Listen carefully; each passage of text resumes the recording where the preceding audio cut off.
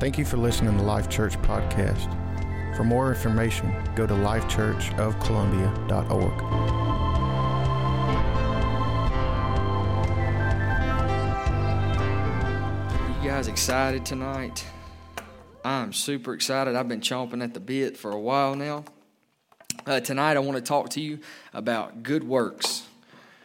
If you would, get your pen and notepad out. I want you to take some notes. I got a little bit of an echo, Josh. If you would take care of that for me. I got a little bit of an echo. Scott's headed that way. Just go ahead and get your Bibles open. Thank you, Jesus. So go to Ephesians chapter 2, verse 10. We're going to start there. I'm going to take a minute to pray some more. And I'm going to stop throughout and we're going to pray. So you just have your spirit ready, because as the Holy Spirit highlights specific things to me tonight, I want to make sure we take time and we water it with prayer. So Ephesians chapter 2, verses 10. I'm going to read this scripture and then I'm going to take a minute to pray. I'm not going to be in a hurry tonight, okay? So y'all just hang with me. Ephesians chapter 2, verse 10 says, "For we are his workmanship." Everybody say workmanship. For we are his workmanship, created in Christ Jesus. Everybody say created. For we are his workmanship, created in Christ Jesus for good works. Okay, this is a huge scripture. He's literally declaring your purpose in this scripture right here. You don't have to look for the will of God. You don't have to search for the will of God. We're going to declare it tonight. We're going to make it very clear tonight, and we're going to see something very specific. He said, you were created, very specifically, you were created in Christ Jesus for good works, which God prepared beforehand that we should walk in. Let's pray. Father, I thank you. Holy Spirit, I thank you for your loving, sweet presence in this house tonight, God. God, let it be your words and not mine, no opinion, not myself, not my name, not my ministry, but yours, Father, that you would build something in this house tonight, that you're forming something through worship, through the prophetic word, through the gospel preached tonight, God, that is going to take us into a new depth, God. As we get ready, we're in the last month of 2019. We're preparing for 2020 and to have 2020 vision. God, let that be what is taking place. You're wiping away some fogginess in our vision tonight through the gospel. Declare it, Holy Spirit, your words, not my own, that we may get good vision, clear vision. Some people are going to step into a clarity you've never had in 2020, a way of hearing the Lord like you've never had before in 2020, and you're going to stop searching so much in 2020. You're going to seek the depths of God's heart, but you're going to stop doing vain searching in 2020. You're going to have direction. You're going to have vision. You're going to have clarity. You're going to seek the Lord with purpose and potential in your heart, promises in your hand like stones in David's sling. You're going to know what your giant is. You're going to know what your tools and your weapons are. You're going to go into 2020 with a vision, writing it plain, and we're going to see the manifestation of the glory begin to flow out of Caldwell and LaSalle Parish and begin to affect poverty throughout Louisiana. God, we're going to see industry come, work come. We're going to see families come into restoration and riches through the Holy Spirit because we see it rightly. We know our commission, we know our purpose, and we release it with clarity. In Jesus' holy name. Oh, Jesus' holy name. Amen. Ephesians chapter 2, verse 10, "For we are his workmanship, created in Christ Jesus for good works, which God prepared beforehand so that we should walk in them." Okay, I want to slowly just work down and break this scripture down, but tonight I want to talk about good works, and then I'm going to talk about gifts of the Spirit and just some bad theology we've kind of had around some of those things that I've just kind of been experiencing a lot in life lately, and the Lord's had me on. But this first thing I want to talk about tonight, because you are created for good works, every one of us. It's not a works issue. It's not a relationship and works, and I'm trying to figure out the difference between the two. Your design, your purpose in life is good works. You are physically and emotionally, everything about you is designed and intact for a purpose, and that's good works. It's not for the ministers like he was talking about a while ago in that prophetic word. It's not about a futuristic version. It's not about a perfected version of you. It's about your design is good works. And I want to just break down and dismantle some stuff, because sometimes in what I've noticed, I want to talk about a lot of personal experience, but sometimes what I've noticed is it's like the Mary and Martha mentality.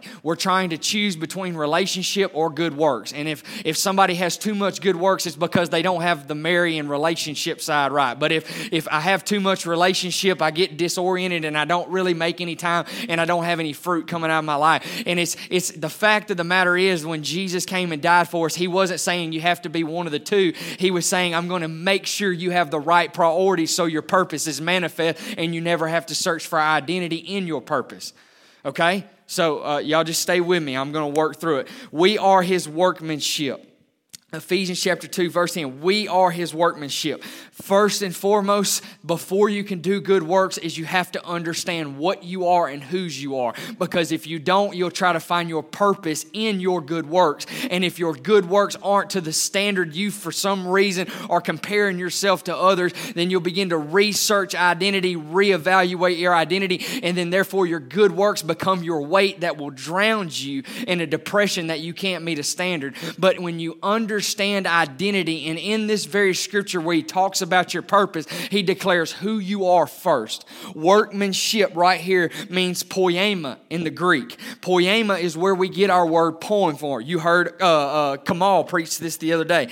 Poem is where we get from poema, is where we get the word poem or poetry, meaning created by. I'm not a very poetic person, but there's always been one thing that's fascinated me about poetry, and when I hear somebody that's good at poetry, but I begin to just talk to the Holy Spirit, and I'm like, why do I appreciate poetry? Why do we appreciate a poem, something? Because it's so unique and creative and personal to the person that's releasing something from the depths of their capacity. In other words, it's a person that's had a journey, and from the depths of their experience, they release something so individualistic, so original, so characterized just to them, that we're in awe that they could put words to their journey that brings a fresh perspective of who they are.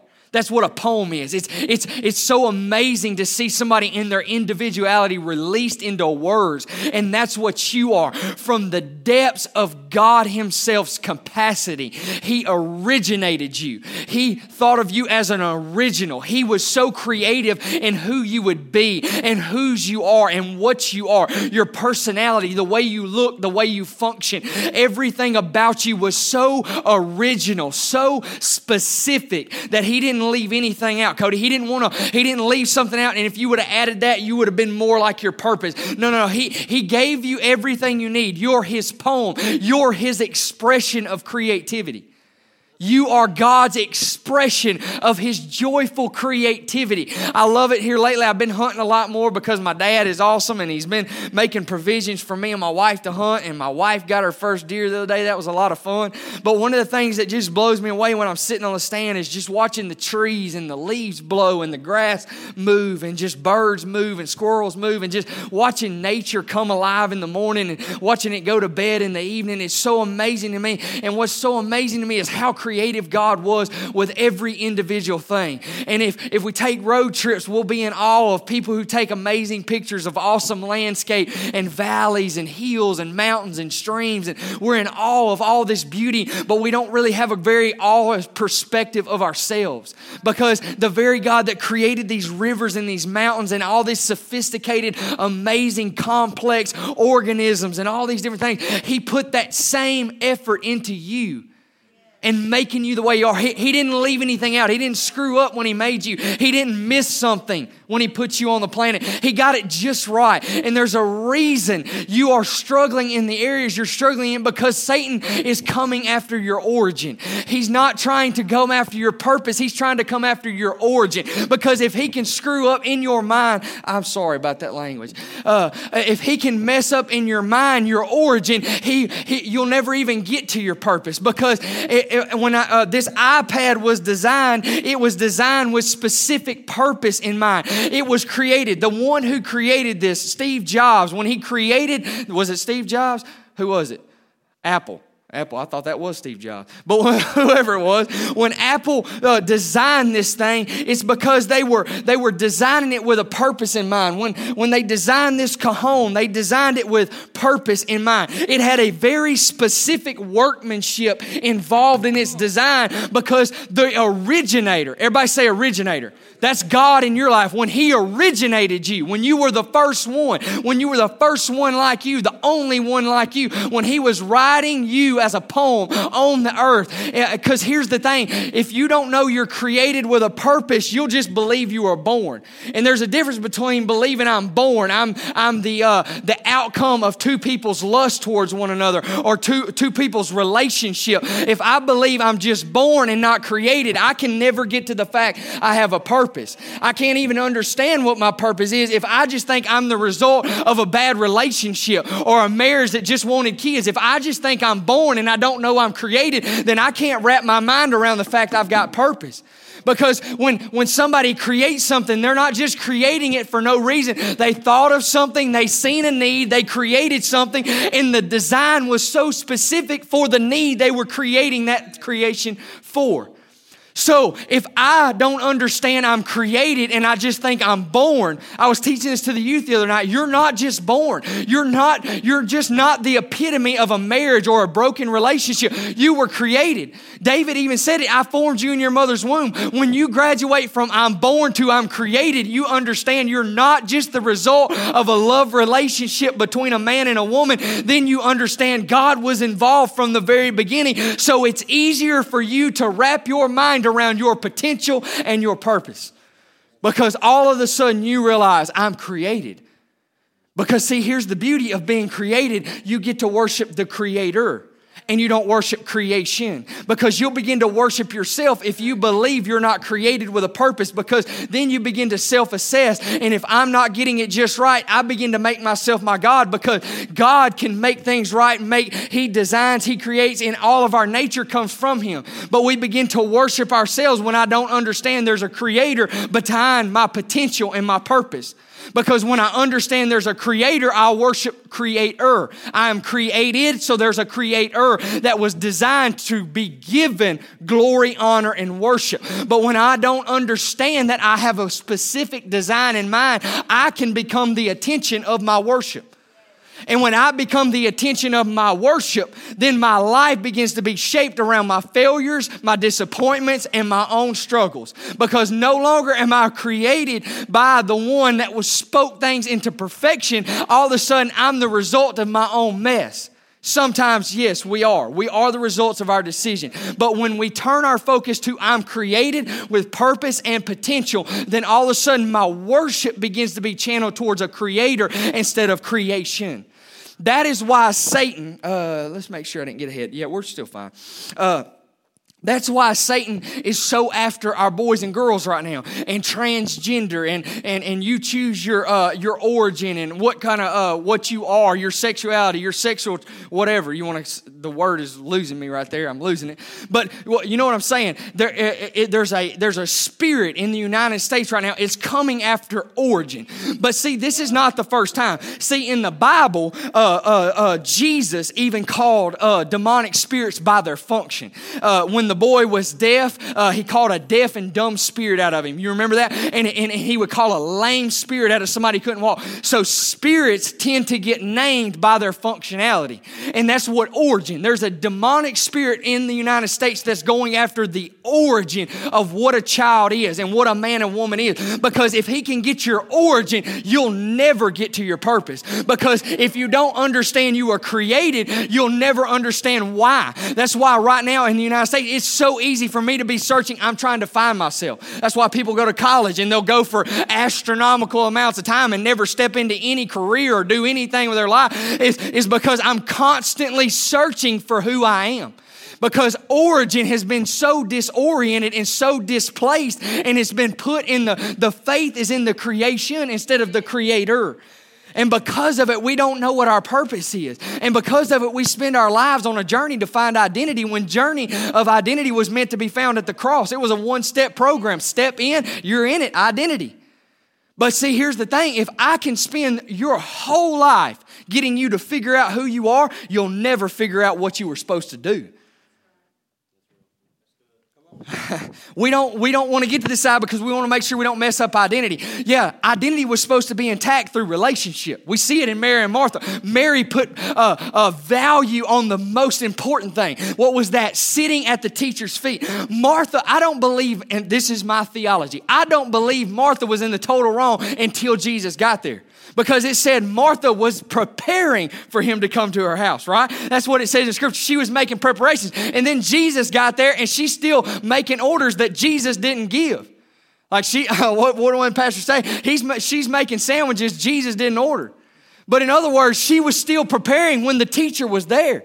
What we have to understand is be so connected to presence that I sit at the feet and keep the most valuable thing, so that when the teacher is teaching, I'm being equipped, I'm being restored, I'm being renewed in my mind and in my identity so that I can go forth and fulfill purpose. But see, if I'm always in this dysfunctional cycle of not understanding who I am, then I never get to purpose. And Satan would love for you to spend the rest of your life trying to figure out who you are. Because if you're in a never-ending process of identity, you can't fulfill anything. Because you don't understand whose you are and what you're for. You were created with a purpose. And if I can get you to misunderstand who you are and try to search for it for so long, then you never start to fulfill purpose. Let's continue to look at this. Oh, I got this. I just put this in here. There's 7.7 billion people on the planet as of April 2019. Totally unique and expressions of God's creativity and love. I just wrote that just so you can know it. Because it amazed me today because God was so specific and you're an original. And there's 7.7 billion that he didn't even. Oh, it's just good. You are created in Christ. Ephesians chapter 2, verse 10. We're still there. Created. You're created, you're not just born.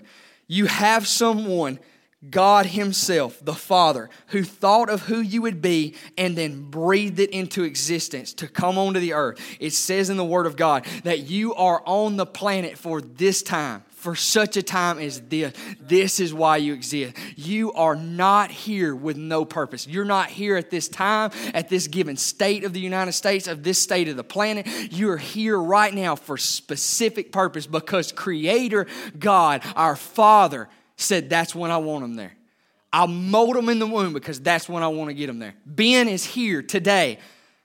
There was a baby that was lost. Ben came today. He's 2 months old right now because my nephew was thought of from the foundations of the world. And then he went into my sister's womb and formed him that he would be here at this specific time and be raised at this specific time with these specific attributes and these specific facial features because he has a design and a purpose and a plan that God says he predestined. So if that little man catches that from the very beginning of his existence when he knows the difference between right and wrong, he will not have to search for identity. He'll understand identity. He'll stay seated and then he'll fulfill purpose. He won't have to wait till he's 50 and I get secure in my relationship with Jesus and now the last few years of my life I can manifest the glory. No, if you understand it now, you can manifest it in a minute.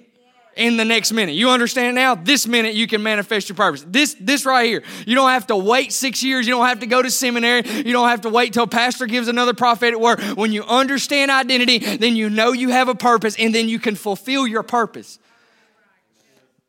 Good works. You are created in Christ Jesus. Let's talk a little bit more about origin, okay? I got to make sure we understand this because if you understand what Satan comes after, you can identify lies more quickly. You don't have to spend near as much time thinking about things that don't empower you to be who you actually are. Because here's the thing. Help me, Holy Spirit. If he'll come after who you are and get you to question whose and who you are, then you don't understand why you're made. And then you'll search for that. He did the same thing with Jesus. Jesus went through his 40-day fast and he's in the wilderness. And when Satan comes to tempt him in the wilderness, he says, if you are the Son of God, if you are the Son of God, if you are the Son of God. After 3 times, I love it because I believe Jesus got a little bit angry at him and got a little aggressive, like we need to do sometimes, get a little backbone about it. He just said, get away from me, Satan. And then he quoted the scripture. But it was so amazing to me, he used the exact same tactic on the second Adam that he did on the first Adam. He went after Eve and said, if you are, why won't you eat of it? Because if we eat it, we're going to surely die. You won't die. He's lying to you. If you eat it, you're going to become like him. But what was their design? Like him. He went after the origin. He went after the beginning of the design, got her to question the beginning of her design, and then she reached for more. And out of it, look what she did. It says that she relinquished over authority into Satan, because when Jesus came back, he said, what did I come to do? Give back authority. Because in Psalms chapter 115, we see that the heavens of the heavens belong to the Lord, but the earth belongs to the sons of men. So from the very beginning, the design was the keys were given to me and you, Adam and Eve, mankind. The key was given to them, because it says when Jesus was tempted by Satan, he said, I'll give you all these kingdoms. They've been given to me. They were given to him by mankind. When they didn't understand where they come from, they gave up their authority. What's your authority? Your purpose. They gave up the reason they were here when they didn't understand where they came from. If he can get you to question where you come from and whose you are, you'll give up your purpose. He don't have to go after your purpose and fight you on your battlefield. He just have to go after where you came from and where your beginning's at. That's why he's going after children like he's going after. They're trying to put in laws that say you can decide if you're a boy or girl, because he's so relinquished. He's going all the way back to 6-year-olds and 7-year-olds for them to make the decision of who they'll be, because he knows if I can get all the way back to the origin, I don't even have to worry about purpose. Because if I can distort your origin, you'll never even get to your purpose. Satan comes after origin, because if I'm not sure of my origin, I'll never be sure of my purpose. All right, now let's go into good works, because I've got to have time to go into gifts too. You were created for good works. A lot of times, y'all are like predicting, oh, he's going to talk about healing. I'm going to talk about healing, but I want to talk about some other things too. There's this guy that my wife met when she was at Harvard School. He was one of the preachers there. His name's Kurt Wilson. And he made a statement one day. My wife was cleaning the house and she was listening to a message. And he made this statement in his message. He said, you have to visit the sick before you can heal the sick. I was like, wow, that's really good. But for some reason, it just stuck in the back of my mind. And I began to think on it and meditate on it over and over and over. And before I noticed it, I began to say, he's talking about good works.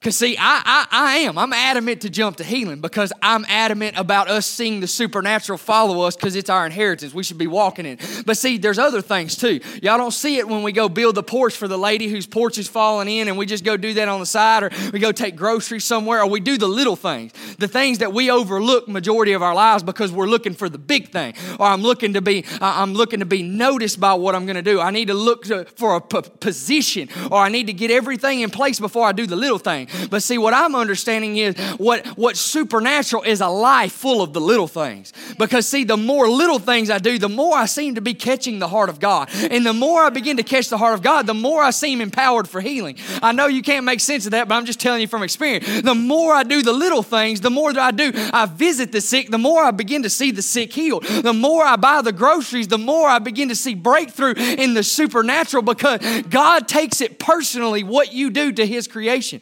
He said, if you do it unto the least of me, you do it unto me. God was saying, I take it so personally when you go fix our porch. I take it so personally when you go buy her groceries. He was literally saying, when you go buy groceries, you're doing that for me. He said he takes it so personal. He ties himself to his creation. He is not a distant God, even from the unbeliever. Because David himself said, even if you make your bed in hell, I'm there. Because it doesn't mean that God's not there. It means they don't receive the love he has for them. But God takes it so personal that he said, if you do it unto the least of these, you're doing it unto me. And he began to rattle it off. He said, when I was hungry, you fed me. When I was naked, you clothed me. When I was thirsty, you gave me something to drink. They said, when did we do that? When you did it unto the least of me, you did it unto me. When you did it unto the least of who you believed was worthy of it. When that guy was holding the sign and you just knew he was going to go buy alcohol with the money you was going to give him, he was the least. And you decided out of an opinion to decide whether you would do good works or not. I wasn't designed to figure out what the man was going to do with the money. I was designed to do it unto the least of these, so I'm doing it unto him. And when I see Jesus on the corner with a cardboard sign, it makes it a lot easier to give whatever I've got in my pockets.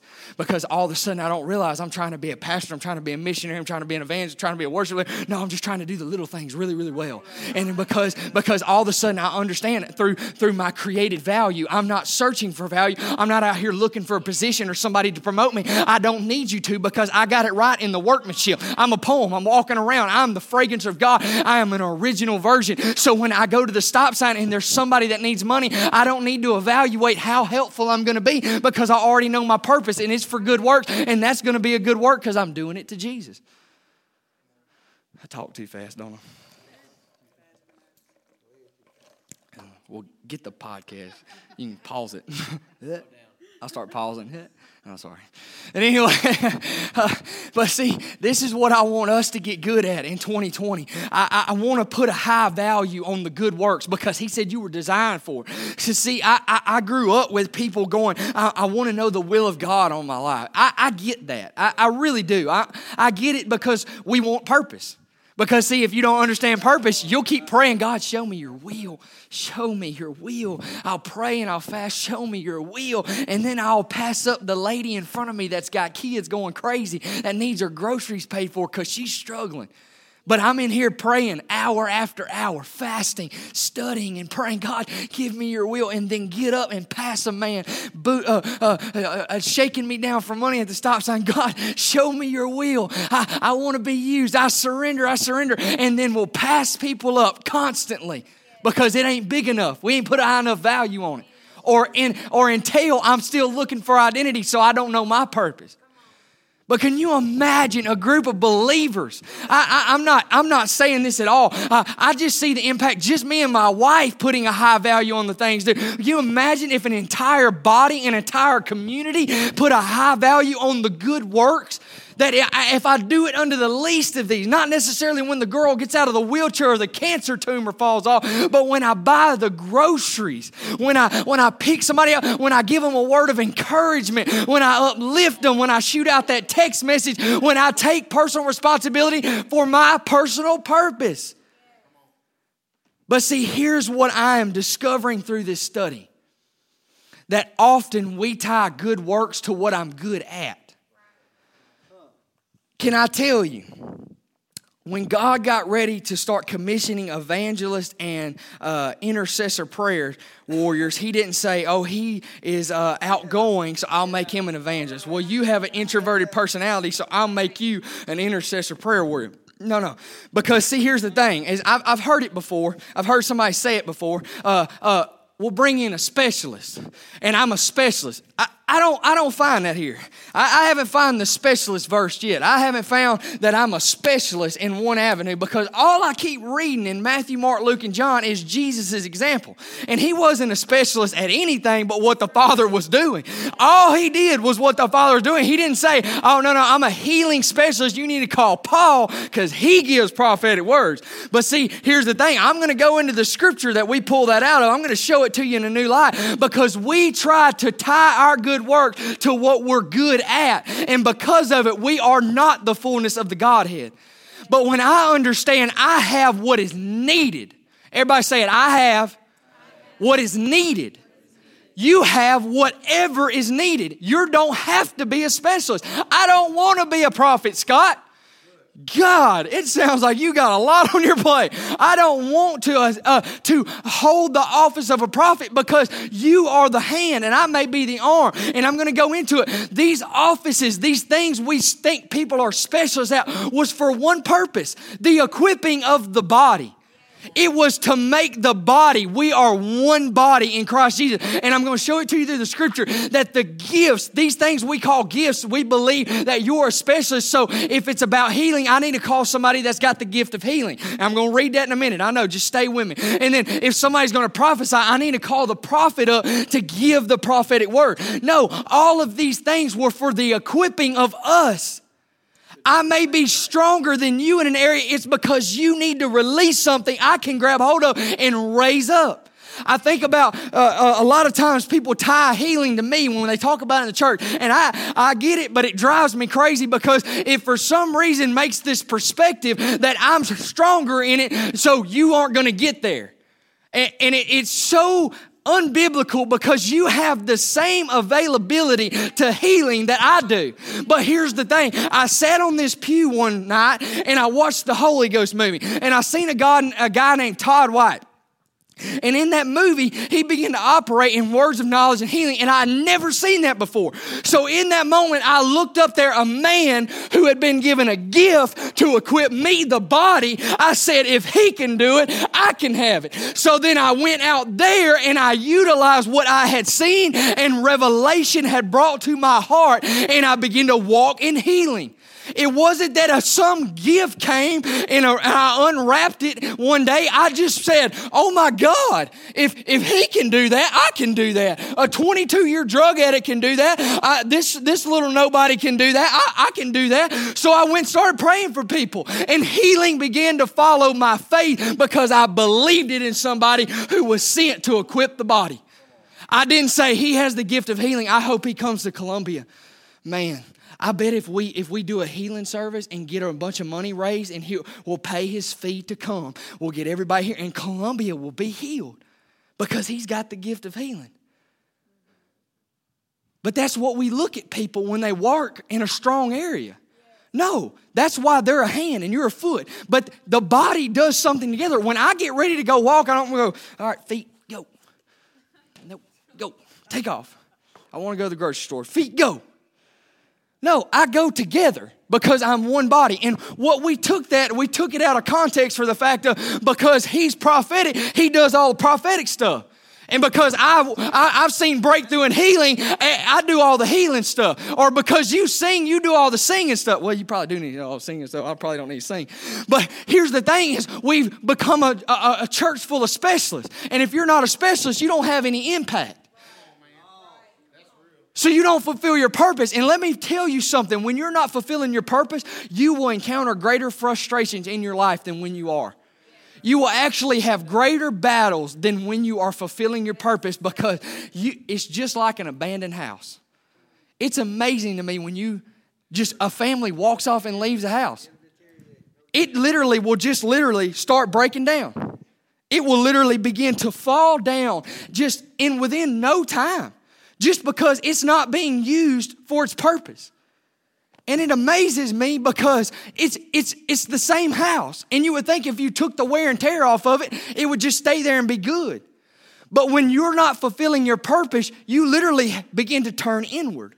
Just like that house. It just begins to come in on itself. We do the same thing in our faith. It's just an example. When I'm not fulfilling my purpose, I begin to look inwardly. And the more I look inwardly, the more I begin to take my eyes off of Creator. Because if I know I'm created with a purpose, I have to continue to look at the Creator so that I continue to know the purpose. And if I don't know I have a purpose and I'm not fulfilling my purpose, I'll continue to revisit why am I created. And I actually take on greater and more battles when I don't fulfill purpose than when I'm being. Does that make sense? I hope so. I studied about it a long time. I want to talk to you about some stuff. Go to 2 Timothy 3, 16 through 17. I'm going to put my shoes on while you're doing that. There's no sense in getting that crazy that you lose a shoe or two. I hope everybody's still alive in here. Y'all don't even laugh tonight. Whew. That's right. I was just about to start dance worshiping. You're lucky. Got out of it early. 2 Timothy chapter 3, verse 16 through 17. Okay? I want to look at this because I don't want you to look at this. If I become so works focused, I'm going to lose relational. That's why I talked about the workmanship first. You have to understand you're created, so you keep your eyes on the Creator. But that doesn't stop your purpose. You don't lose purpose when you start doing good works. I went through this for a little while, and I am a busybody. So I have a tendency to fall towards the wrong side. In other words, I'll tendency to get too busy. And sometimes I tend to do things that God just is not asking me to do, just out of wanting to be busy. I get that. But what I begin to know is I begin to have this fear within myself that if I keep doing good works, then I'm losing relationship. And that is the biggest crock I've ever heard, because it's not true. Because see, here's how I figured it out. I can't go into that. But like 6 months now, I'm just now on the other side of this. Probably about 8 months. 8 months, I began to pull back on everything. For about 8 months, I just began to pull back. And I would do more relationship stuff than I would do good works. I just kind of started shutting that side of my life down, or pulling the reins on it. But here's what I couldn't figure out, is the more relational I did, the more relationship I sought, the more I poured into Jesus, the more I burnt to do that. And I started getting internally frustrated, because the more I found out about Jesus, the more I wanted to go give him away. The more I found out about Jesus, the more I wanted to pray for the sick. And before I knew it, I was burning so hot, I was in this internal struggle that if I get out of relationship and go to good works, I'm going to lose relationship. No. My relationship is the fuel and the fire for the good works. But when I'm not fulfilling purpose, this has a tendency to die. Because I'm a created individual with a created purpose. But we're trying to obtain one and kind of take the other, or do one full out and I burn out. But when you understand I relationally keep my eyes on my Creator, the more I'll begin to burn. But it takes the effort to release your purpose. You have all you need, but you still have to give it away. You can be burning to pray for the sick, but don't pray for the sick. You can be burning to feed the hungry in our community, but don't feed the hungry. You understand, the more you tap into Jesus, the more your heart will burn for your created purpose. But it's going to take your effort to release it. I wasn't going to go here, but I like this. The other day I was in here and the Lord began to speak to me about the dry bones in Ezekiel chapter 37. Is it 36, 37? About the dry bones. And I was amazed by this, but it says that the hand of God took Ezekiel and he put him in the valley of dry bones. And I just thought that was so cool that God transported Ezekiel to the valley of dry bones. But he said he surrounded him with dry bones. And I want you to see something. When he addressed Ezekiel, he addressed him, Son of Man. Who did God say he had given the earth to in Psalm 115? The Son of Man. He identified him by his authoritative position. He said, Son of Man. And then he said, can these dry bones live? This is the planet that Ezekiel has been given authority to release God's rulership on. He said, Son of Man, can these bones live? He said, only you know, Lord. Connection and communion with his Creator. And then he said, then prophesy. He made him aware to the impossibility, but now is possible as he's talking to his Father. But then he gave him a commission that you're going to have to put effort into. Can these dry bones live? I am now made aware to an impossibility that a few minutes ago I'm looking around like, man, this is dry and this is desolate. But all of a sudden in a conversation with my Creator, I am made aware of a possibility that I may not have seen a minute ago. And as he made him aware of the impossibility becoming possible, he said, I need you to prophesy. He didn't say, I'm going to speak it out and you pray in tongues. He said, no, I'm going to tell you what to say. I'm going to give you the commission. Jesus. Let's look at it this way. I have a commission. It's Jesus. He already told me what to do. Okay, let's go here. All right. I'm sorry. I'm going to jump all over the place, but it's going to be good. Matthew chapter 5, 14 through 16. Write that down. Let me finish that thought. And so what happens is he makes him aware to a possibility he didn't know thus far up to this point. And because of it, he, in communion with his Creator, he knows the solution to the problem, but God is a co-laborer. It literally says at the end of John, he said he sent them out and they begin to do many signs, wonders, and miracles, and the Lord worketh with them. They were doing the work. God was working with them. That blows my mind. It takes so much responsibility off of God and puts it on creation because you were created with a purpose. But if God put a commission on a creation that had no purpose, it would be too heavy of a burden. But because you're designed, what He's putting on you is your designated purpose, then His yoke is easy and His burden is light. But when you don't understand you have purpose, when you see the need in the culture, it becomes a burden instead of an opportunity. Does that make sense? I feel like I don't want to talk too fast. Did you write Matthew chapter 5, 14 through 16? Okay, I want to read this scripture and then I'm going to talk about these gifts I'm talking about, okay? You are the light of the world. A town built on a hill cannot be hidden. Neither do people light a lamp and put it under a bowl. Instead, they put it on a stand and it gives light to everyone in the house. Check this out. In the same way, let your light shine before others, that they may see your good deeds and glorify your Father in heaven. In John chapter 1, verse 4, it says that in Christ was life, and that life was the light of men. I am in life because of Christ Jesus. That life is the light, and that light is meant to illuminate my good deeds. Are you understanding me? I step into life because I'm created in Christ Jesus. When I'm born again, I'm recreated into the original design. I'm born again into Jesus Christ. So therefore, I inherit life. That life is the light of men. That light right here, he says, let your light shine before others that they may see your good deeds. My life in Christ Jesus is meant to illuminate the good works that flow forth from my life. Light shining forth is for the seeing of the good deeds. All right.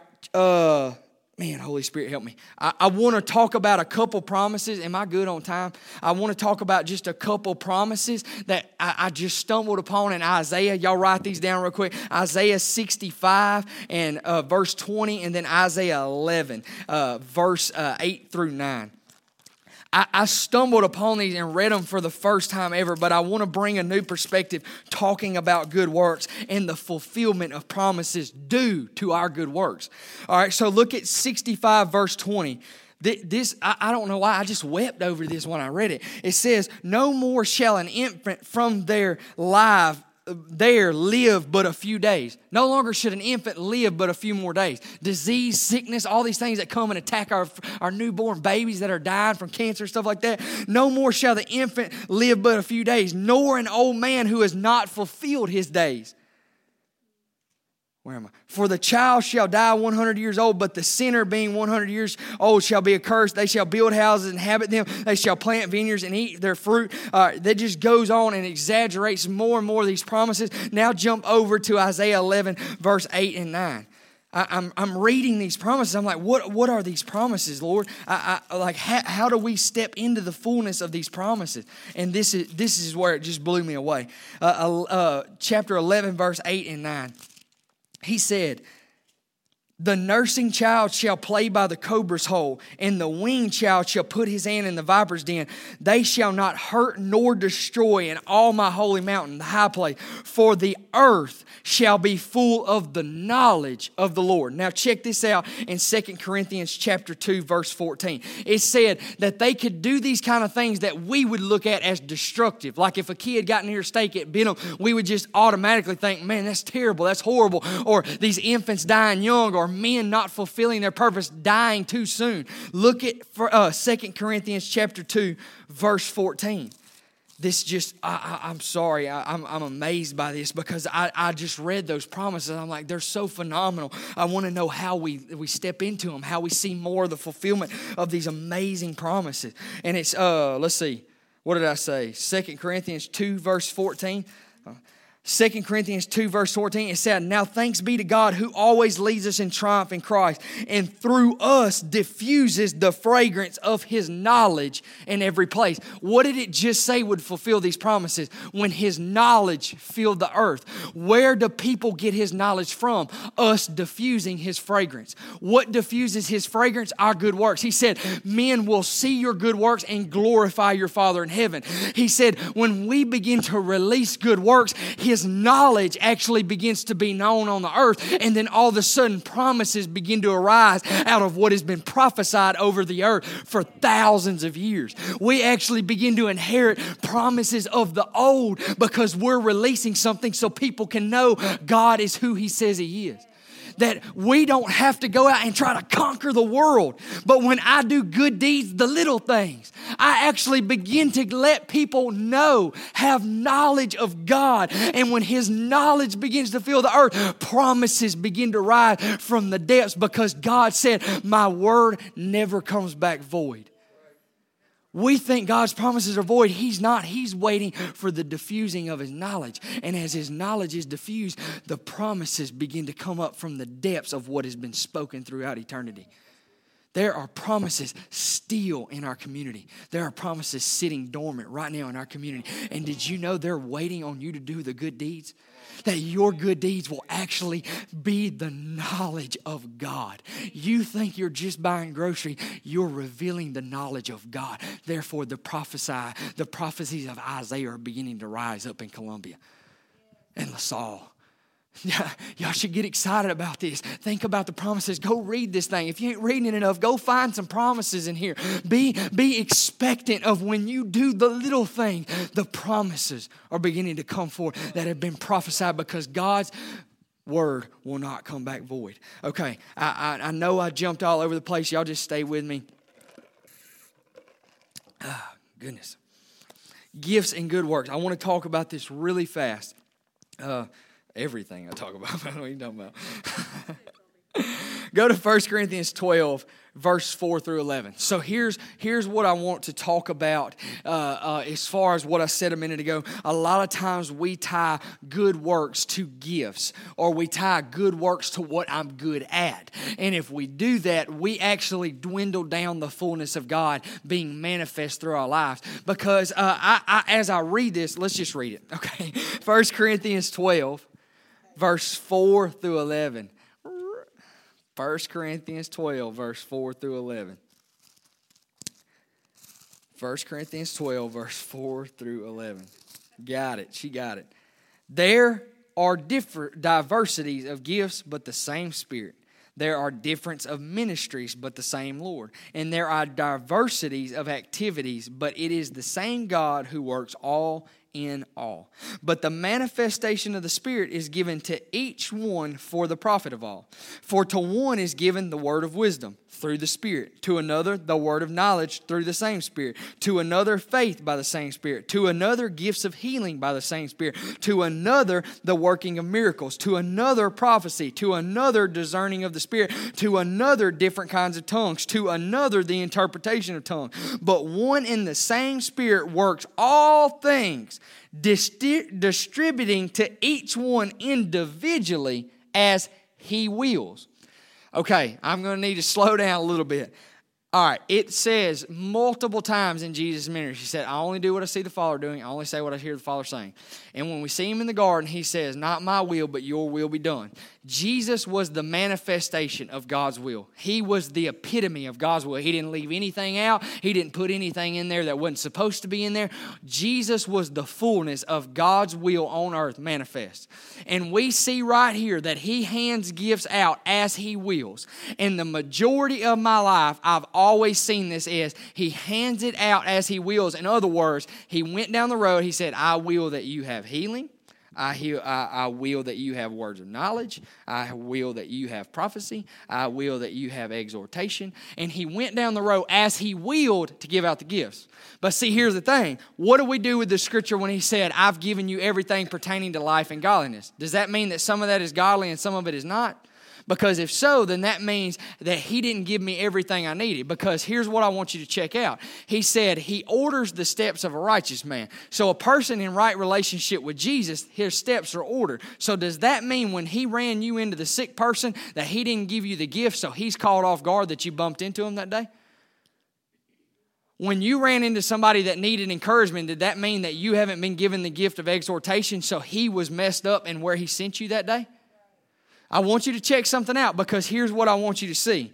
It says he gives these gifts. I love the way Bill Johnson said it. He said the way he's beginning to see gifts is like in a sanctuary in worship. If Jesus begins to distribute out gifts, he said, okay, Scott, tomorrow he's going to run into a lady that needs healing. Here you go. Here's healing. You got the gift you need. She's going to need it. You're going to run into somebody that needs to be divinely encouraged tomorrow through a word of wisdom. Here's the gift you need, because you're going to run into that tomorrow. He begins to distribute out gifts as needed for where you're headed and who you are going to run into and what they will need. Because check this out. I want you to look at what these are. Because he said some he's given the gift of the word of wisdom. That word of wisdom is, you ever been talking to somebody and get divine wisdom on a problem they're having? Like they're just struggling with something, and you get the Holy Spirit's wisdom on a situation. You give them a gift. It gives them breakthrough. They begin to step into breakthrough because the word of wisdom you've given them. All right? But it says in Proverbs that we should seek out wisdom. Right? In James, he said, a double-minded man is unstable in all his ways. He was making reference towards, if you ask for wisdom, you'll get it. Don't doubt it, and you'll receive it. Well, so what does that mean? Does that mean he gives a gift of wisdom and I shouldn't search for it because it's a gift, so then I can't get wisdom? You see what I'm saying? I want to break this down practically because I want you to understand you have what you need when you encounter a problem.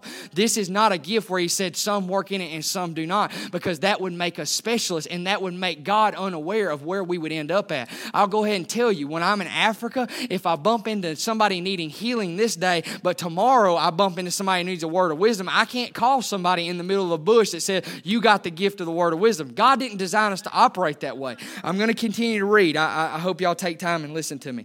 Okay? He said, I've given you the word of wisdom. To another, I've given the word of knowledge through the same Spirit. Knowledge is just being revealed to what the problem is. I operate sometimes, I'm growing in the word of knowledge. A word of knowledge is just being made aware of something that you couldn't see with your natural eyes. That's all that is. He's making you aware. He used it at the well with the woman at the well. He said, you've been married 5 times. The guy you're with right now, you're not even married to. The word of knowledge exposed the inadequacy in her life so he could bring healing.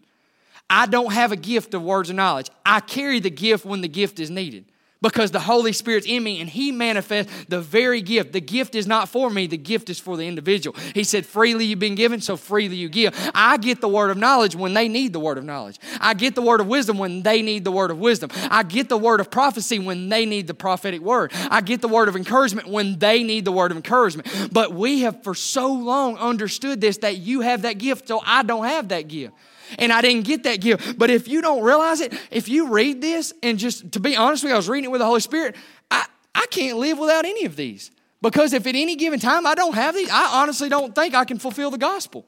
And I've called to fulfill the good news. Because you look at this. Because it goes on to say, another by faith by the same Spirit. I love this story from a pastor. His name, he might watch it, Josh Alpers in Texas. He was telling us a story. I'm going to get a little bit of the details wrong, but the overall will be right, I promise.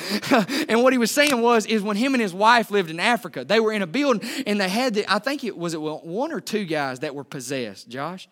I want to say it was several that were demon possessed in this room. And they were trying to cast these demons out. And they could not get these things to go. Couldn't. And he said, out of nowhere, this funny looking white dude just didn't look like he should be there at all. He busted up in the room and he begins to command demons out of these things. And they begin to flee and they begin to be baptized in the Holy Ghost. He goes down the road and gets every one of them. All of them. And he said, then the guy left and he never seen him again. He said, for years, he said, I couldn't wait to run into that guy. I said, I did that for an hour and didn't have no breakthrough. I needed to know what this guy did differently. He said, then one day he showed up to a conference and the dude was sitting on the front pew. He said, oh my God. He ran over and sat by and he said, dude, you remember that time in Africa you cast them demons out? And he said, before he could finish, that dude goes, I know, wasn't that crazy? I've never seen that again. So Josh was expecting, this dude's got the gift of faith. But what it was is he had the gift of faith for the need. And he manifested that gift. It wasn't that gift was some great manifestation that was prophesied over his life. He was literally tapped into the gift God gave him, and he manifested. Josh said, I was so disappointed. He said, I was expecting some insight or something. He was like, man, that was awesome, wasn't it? Like, he was so blown away. But I want to keep reading. Stay with me, okay? To another, gifts of healing by the same Spirit. To another, the working of miracles. If that was a gift that was only given to certain people, why did he say these signs will follow those who believe? Does that mean if you believe, you get the gift, but if you don't get the gift? But he was saying if you just believe, these will follow you. Don't. And the gift is there when it's needed. It's not a preordained gift that you got when you were born that he just mapped all out for you. He said they were predestined to good works. I read that a while ago. In Ephesians chapter 2, verse 10, he said they're predestined good works. He knew where you would be and what you would need to manifest to them to see his true knowledge. But if I believe it's for the specialist, I won't manifest his fullness, and then therefore I'm not diffusing his knowledge, then therefore I'm not seeing his promises resurrected. Okay, y'all just stay with me. I promise I'm going to try to finish quick. I got to go through. I don't want to leave anything unturned. To another working of miracles, to another prophecy. Did you know that prophesying is just declaring the word of the Lord? What believers should not be able to operate in prophecy? It could even be just declaring this in the moment. But I love it because he said it's a gift. Have you ever had a scripture that you didn't even know was in here and all of a sudden you just get it? He regurgitates it to you and you prophesy the word of knowledge or the word of the prophetic word when you're just declaring, thus says the Lord over this situation. It wasn't because I was a prophet. I was given the gift of prophecy because he gave me everything I needed for every good work. He didn't leave anything out. You don't have to be in the office of a prophet. You don't have to be an evangelist. You don't have to be a preacher. You don't have to be a pastor or a teacher or whatever. You can be you because you're poema. You're the poem. But you are workmanship, designed, predestined for every good work you need. When you ran into the sick person, God wasn't caught off guard by it and say, man, I was supposed to give them the gift of healing. Man, they ran into somebody who needed encouragement today and I didn't give them that gift. Darn it. I should have sent somebody else today. No, we've been looking at this from a perspective that I need to be a specialist. I need to have some prophetic word over me that gave me the gift. I needed impartation. I love impartation, don't get me wrong. But you got to hear what I'm saying. We think we're receiving a mantle. And he's saying, no, you're just receiving a gift.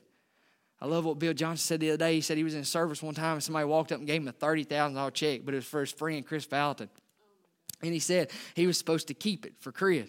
And he said when it come time, no long story, he gave the check to Chris. He said, I was giving a check I didn't write. God wrote their healing. You're just delivering the check. He gave them that gift. You're just delivering the gift.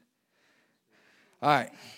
To another, different kinds of tongues. To another, the interpretation of tongues. And I hope y'all know this is not a prideful thing. I was just kind of like self-assessing as I looked at these. And not saying in a great way or all that I'm learning. I feel like at some point in my life, the majority of these, but just being totally honest with you, except for the interpretation of tongues, I've gotten to work in all these in a small fashion. I'm just learning, I'm stepping into them, but I just begin to just be honest with the Holy Spirit and say, if I'm going to teach this, the understanding you're giving me, I have to look back at my life and say, well, am I operating in one gift and not another? Have I missed out on one thing? And you just begin to say, you're a baby in it. You're crawling because you haven't fully understand. But at some point or another, I've seen the manifestation of these gifts. And it's not because I'm special or anything like that. It's just because there was a need and I knew my purpose was to fulfill the need. Because I am the diffusal of God's knowledge in the earth. And I can't call my pastor when I don't think I have the gift I need. Okay. Let's go down, and I want to approach this scripture because a lot of times we'll go down and read a little more. And if you read on, and it said, jump down to verse 27 in 1 Corinthians chapter 12. It says, now you are the body of Christ, and members individually, and God has appointed these in the church. Check that out. He said in the church. Because a lot of times if you were to say what I'm talking to you about now, somebody might go to these scriptures I'm about to read to you and say, well, what about this? And it says, first apostles, second prophets, third teachers. After that, miracles, then gifts of healing, helps, administrations, variety of tongues. Are all apostles? Are all prophets? Are all teachers? Are all workers of miracles? Do all have gifts of healing? Do all speak with tongues? Do all interpret? But earnestly desire the gifts, and yet I show you a more excellent way. And then he goes into talking about love. He said, I've given you all these things. God has appointed these in the church. You know why? Because he didn't want total chaos in the equipping of the saints. He didn't want a big jumbled up amount of people fighting. That's why right before that he goes into the spirit of comparison. He begins to tear down comparison. He said, you're a hand, be a hand. You're a foot, be a foot. He was talking about within the workings of the church, the equipping of the saints. He didn't want total chaos in what was going on in the spirit of comparison battling. Well, Josh prophesied. I better prophesy. Because Josh prophesied. I'm not in here to battle it out with you because you've been appointed in the body for the equipping of the saints. Do you see that? Do you see that in the scripture? The Holy Spirit began to show this to me because a lot of times we'll go to this and be like, well, he said not all work in the gift of healing. What I just told you. There's been people like we've seen with Pastor Rodney come in here. A gift of healing. You would call that a gift of healing. What was he doing? Equipping the church. How many of you left here with your faith raised that you could go pray for the sick and they would be healed? Because he came in, he released his gift within the body of the church that you may be raised up in the understanding of the gift, the manifestation, the payment of healing in Jesus Christ, and then go out in the world and release it. When Scott prophesies, it doesn't mean that I can't prophesy. He is the prophet of this house. He operates in that office that he may equip us as a body to be enlightened to new depths of hearing God's voice and declaring his word. He's giving me his gift. Scott is releasing his gift that my faith may be raised, that when I go out, I can prophesy. Paul was dealing here. I don't want total chaos in the church and a battling of comparison because you're the pastor and I need to take your spot. No, he was saying that's your gift. You're appointed to it in the church and I don't need to be the pastor because that's your gift. I sit on the pew and receive the equipping from the pastor that I may be empowered so I can go out there and do pastoral things. I can go pastor a community. I don't need to be called a pastor to pastor people. You're the pastor. I don't need to fight with you. You're the prophet. I don't need to fight with you. We don't have to fight within the internalness of the church. I know my gift and I give my gift. I release it. That's why I tell y'all testimony of the healings I see out there because I want your faith to be increased. I have a personal responsibility under the gift of healing in the house to tell you about testimony that your faith be raised. I'm held accountable to my gift in the church. But when I leave, I don't think I only have the gift of healing so I can't encourage. I only have the gift of healing so I can't prophesy. I only have the gift of healing so I can't give the word of knowledge. I only have the gift of healing so I can't give the word of wisdom. No, I have whatever is needed in this moment. And that understanding of that scripture changed for me in this study. And all of a sudden I seen I don't have to be scared of whatever the need is. I'm not a specialist. I'm not a heart doctor, Scott. I'm a whatever's needed doctor. I'm bringing the Holy Spirit and he ain't lacking nothing.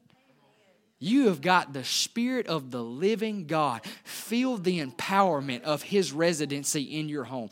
Do you hear me? Feel the power of the residency He takes up in your home. Begin to connect with it. Begin to say, I don't lack in any area. I don't have to have a gift. He's going to give the gift when the gift is needed. Understand that you've been given everything pertaining to life and godliness, and there's no exceptions to the rule. You're not an exception. He didn't miss you when He was pouring out all the gifts. He gave you what you need. He knew who you'd run into, and He needed you to be aware because it's your purpose to manifest good works. I hope y'all are with me. Good. I love y'all so much. 2 Peter, write this down if you took notes. 2 Peter chapter 1, verse 3. According to His great power, He has given everything pertaining to life and godliness through the knowledge of Him. This house is full of gifts that He just said right here. God has appointed these in the church. Do not be jealous of another one's strength in an area in this house. He dealt with that. That's why he went into saying, if you're a foot, be a foot. If you're a hand, be a hand. Because he was explaining, I don't need you fighting or being belittled because you're not as strong in an area as someone else. You want to know why they're strong? To encourage you. Draw from their strength. Don't be jealous of their strength. Be encouraged by their strength. Don't be jealous of their strength. Take from them what they had to struggle to get breakthrough. Don't go through the same struggle. Receive it with honor. Honor will position you to receive someone else's strength and breakthrough. What took them years, it may take you minutes. Through honor. Because he said, if you understand why they're a hand and you exalt them for being a hand and you celebrate them for being a hand, you're one body. In other words, you're receiving the gift of the hand to go release into the world because you were meant to be the diffusal of the fragrance of God. Don't be jealous. Be empowered. When Scott begins to prophesy, don't wonder, why am I not getting to give prophetic words? Colby's talking about healing. Why is that not me? Why? I need to be like these guys. No, sit and drink and be empowered and be strong because they have a gift that God has appointed them to give. Don't try to be the pastor. You're not the pastor. Don't try to be the prophet. You're not the prophet. Prophesy, pastor. Go prophesy and pastor. Go evangelize and pray for the sick. Go do all the things God bought for you to work in. But don't be jealous. Don't battle. Don't fight. We've so long looked at this as, I'm not a specialist. I get that. I love that because I believe that specialist talk has a good position when we're talking about it in the church. In other words, I have the gift. I specialize in healing in the house. But if I leave out here a specialist, that world will devour you because you are not only going to run into what you're a specialist of. I feel like Africa taught me that so well because you're out in the middle of nowhere. I didn't have reception to call pastor. I didn't have reception to call my dad. The spirit of, I'll beat you up if you mess with my son. Y'all didn't catch that. It was funny. But it's funny because when you get in these positions, I learned this through experience. I don't get me wrong. My God, I'm like a baby. Like I have so much to grow in. But I learned it on those fields and being in those situations that if I believe I'm designed for good works and I go out into my community, God didn't design me to call somebody that's equipped for this problem. But see, it all starts with that workmanship. That's what's changing my life. That's why I'm coming out of an 8-month-long journey where I pull back on good works. Because now I know I'm a poem. I don't need to be anybody else. I'm the perfect creative expression of my dad. And I don't need to be you. Because if I try to be you, this thing gets fuzzy looking. And then all of a sudden I get into self-evaluation because I'm trying to be something and make something harder than it was ever designed to be. But when I understand I'm just a poem. I'm his workmanship, but I was written with a purpose. And when he wrote me down and put me on the planet in 2019, it was for good works. He predestined them. And I'm not going to be scared of what's in front of me because I'm not lacking anything. And I don't need to call somebody. And I don't need to pray it in. It's just there. It's what I need when I need it because his will is to give it as it's needed. Would y'all stand and let me pray for you? I know I talk really fast, and I'm growing in that. I promise. Thank y'all for letting me grow in this house. I really appreciate y'all bearing with me, this chaos that is preaching. But I promise what I've studied and prayed over for weeks, I didn't just throw this together 7 minutes before you got here. I took a lot of time because this is something that's always bothered me because I hate to see people leave hurting people hurting because they don't think they have what they need. And then they're waiting on somebody else to come be successful in the arena you're called to. I love it because you see it in the story of David. You want to just play just a little bit for me? Not much. You see it in the story of David with Saul's armor. He went out and they said, yeah, David was called to kill Goliath. I know that was his destiny, was to kill Goliath. And it positioned him to be exalted before the kingdom. To know that, man, this dude, look at his journey, his history. But what's crazy is they tried to get him to do it looking like somebody else and doing it somebody else's way. But he was prepared for it. He'd been watching over sheep, and he killed a bear and a lion. He was prepared. And he didn't need to get something else. He didn't need to call somebody else. He didn't need to call Saul's armor in or his armor bearers to go out there with him. I've been preparing for this. I'm ready. It's part of my destiny. I've come here today to bring bread to my brothers, and God's not caught off guard by that. He sent me on a particular day at a particular time because Goliath would need to be destroyed today, and I'm ready. This is the commission, that you are what you are needed in those areas, those arenas. I can't go into your arena and have victory. It's your arena. I don't need to go to your job and pray for the sick people. You're at your job. Pray for the sick people. That lady needs that encouragement. You don't have to text out Pastor or number or Josh or Courtney or Taylor or me. You don't have to do that. You've been given the word of wisdom that she needs. You've been given the prophetic word. You've been given the word of knowledge. You ever check out somewhere and it's that one of those gifts is the discerning of spirits? You ever went in somewhere and you just, something feels off-kiltered, like you were just good until that moment? That's a gift. And there's a reason the Lord's talking to you. He's wanting you to break something down in a place.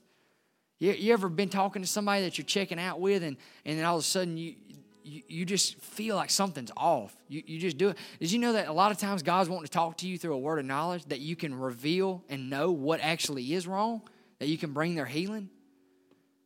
But if you think it needs to be through somebody else, you won't even tap into what's available in the inside of you. So can I pray this over us, that I know how this is when you're just fearful. And it's hard to come over it sometimes when you just thought so long one way and you want to be that answer. You hate leaving somebody broken. You hate leaving somebody hurting, and you want to be that answer. You are that answer. You're the diffusing of God's knowledge in the world. It's who you are, Cody. You don't need nobody else, bro. You got it. You got it. Let's pray. Father, I just thank you. Holy Spirit, and I know you're going to close the gap where I may have messed this up. God, I just pray you make it clear to them that we are not a church of the specialists. We're the church of the sons and daughters. We're a church of his beloved.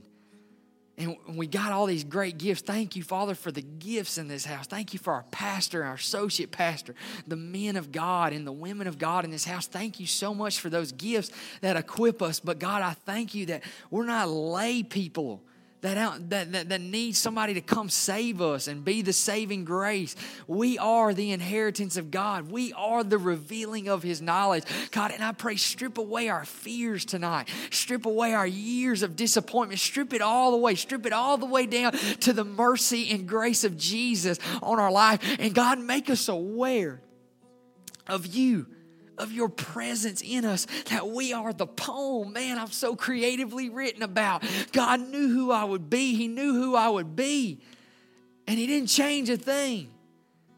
Let us be empowered that we are created, not just born. Let us find encouragement and courage through my created purpose.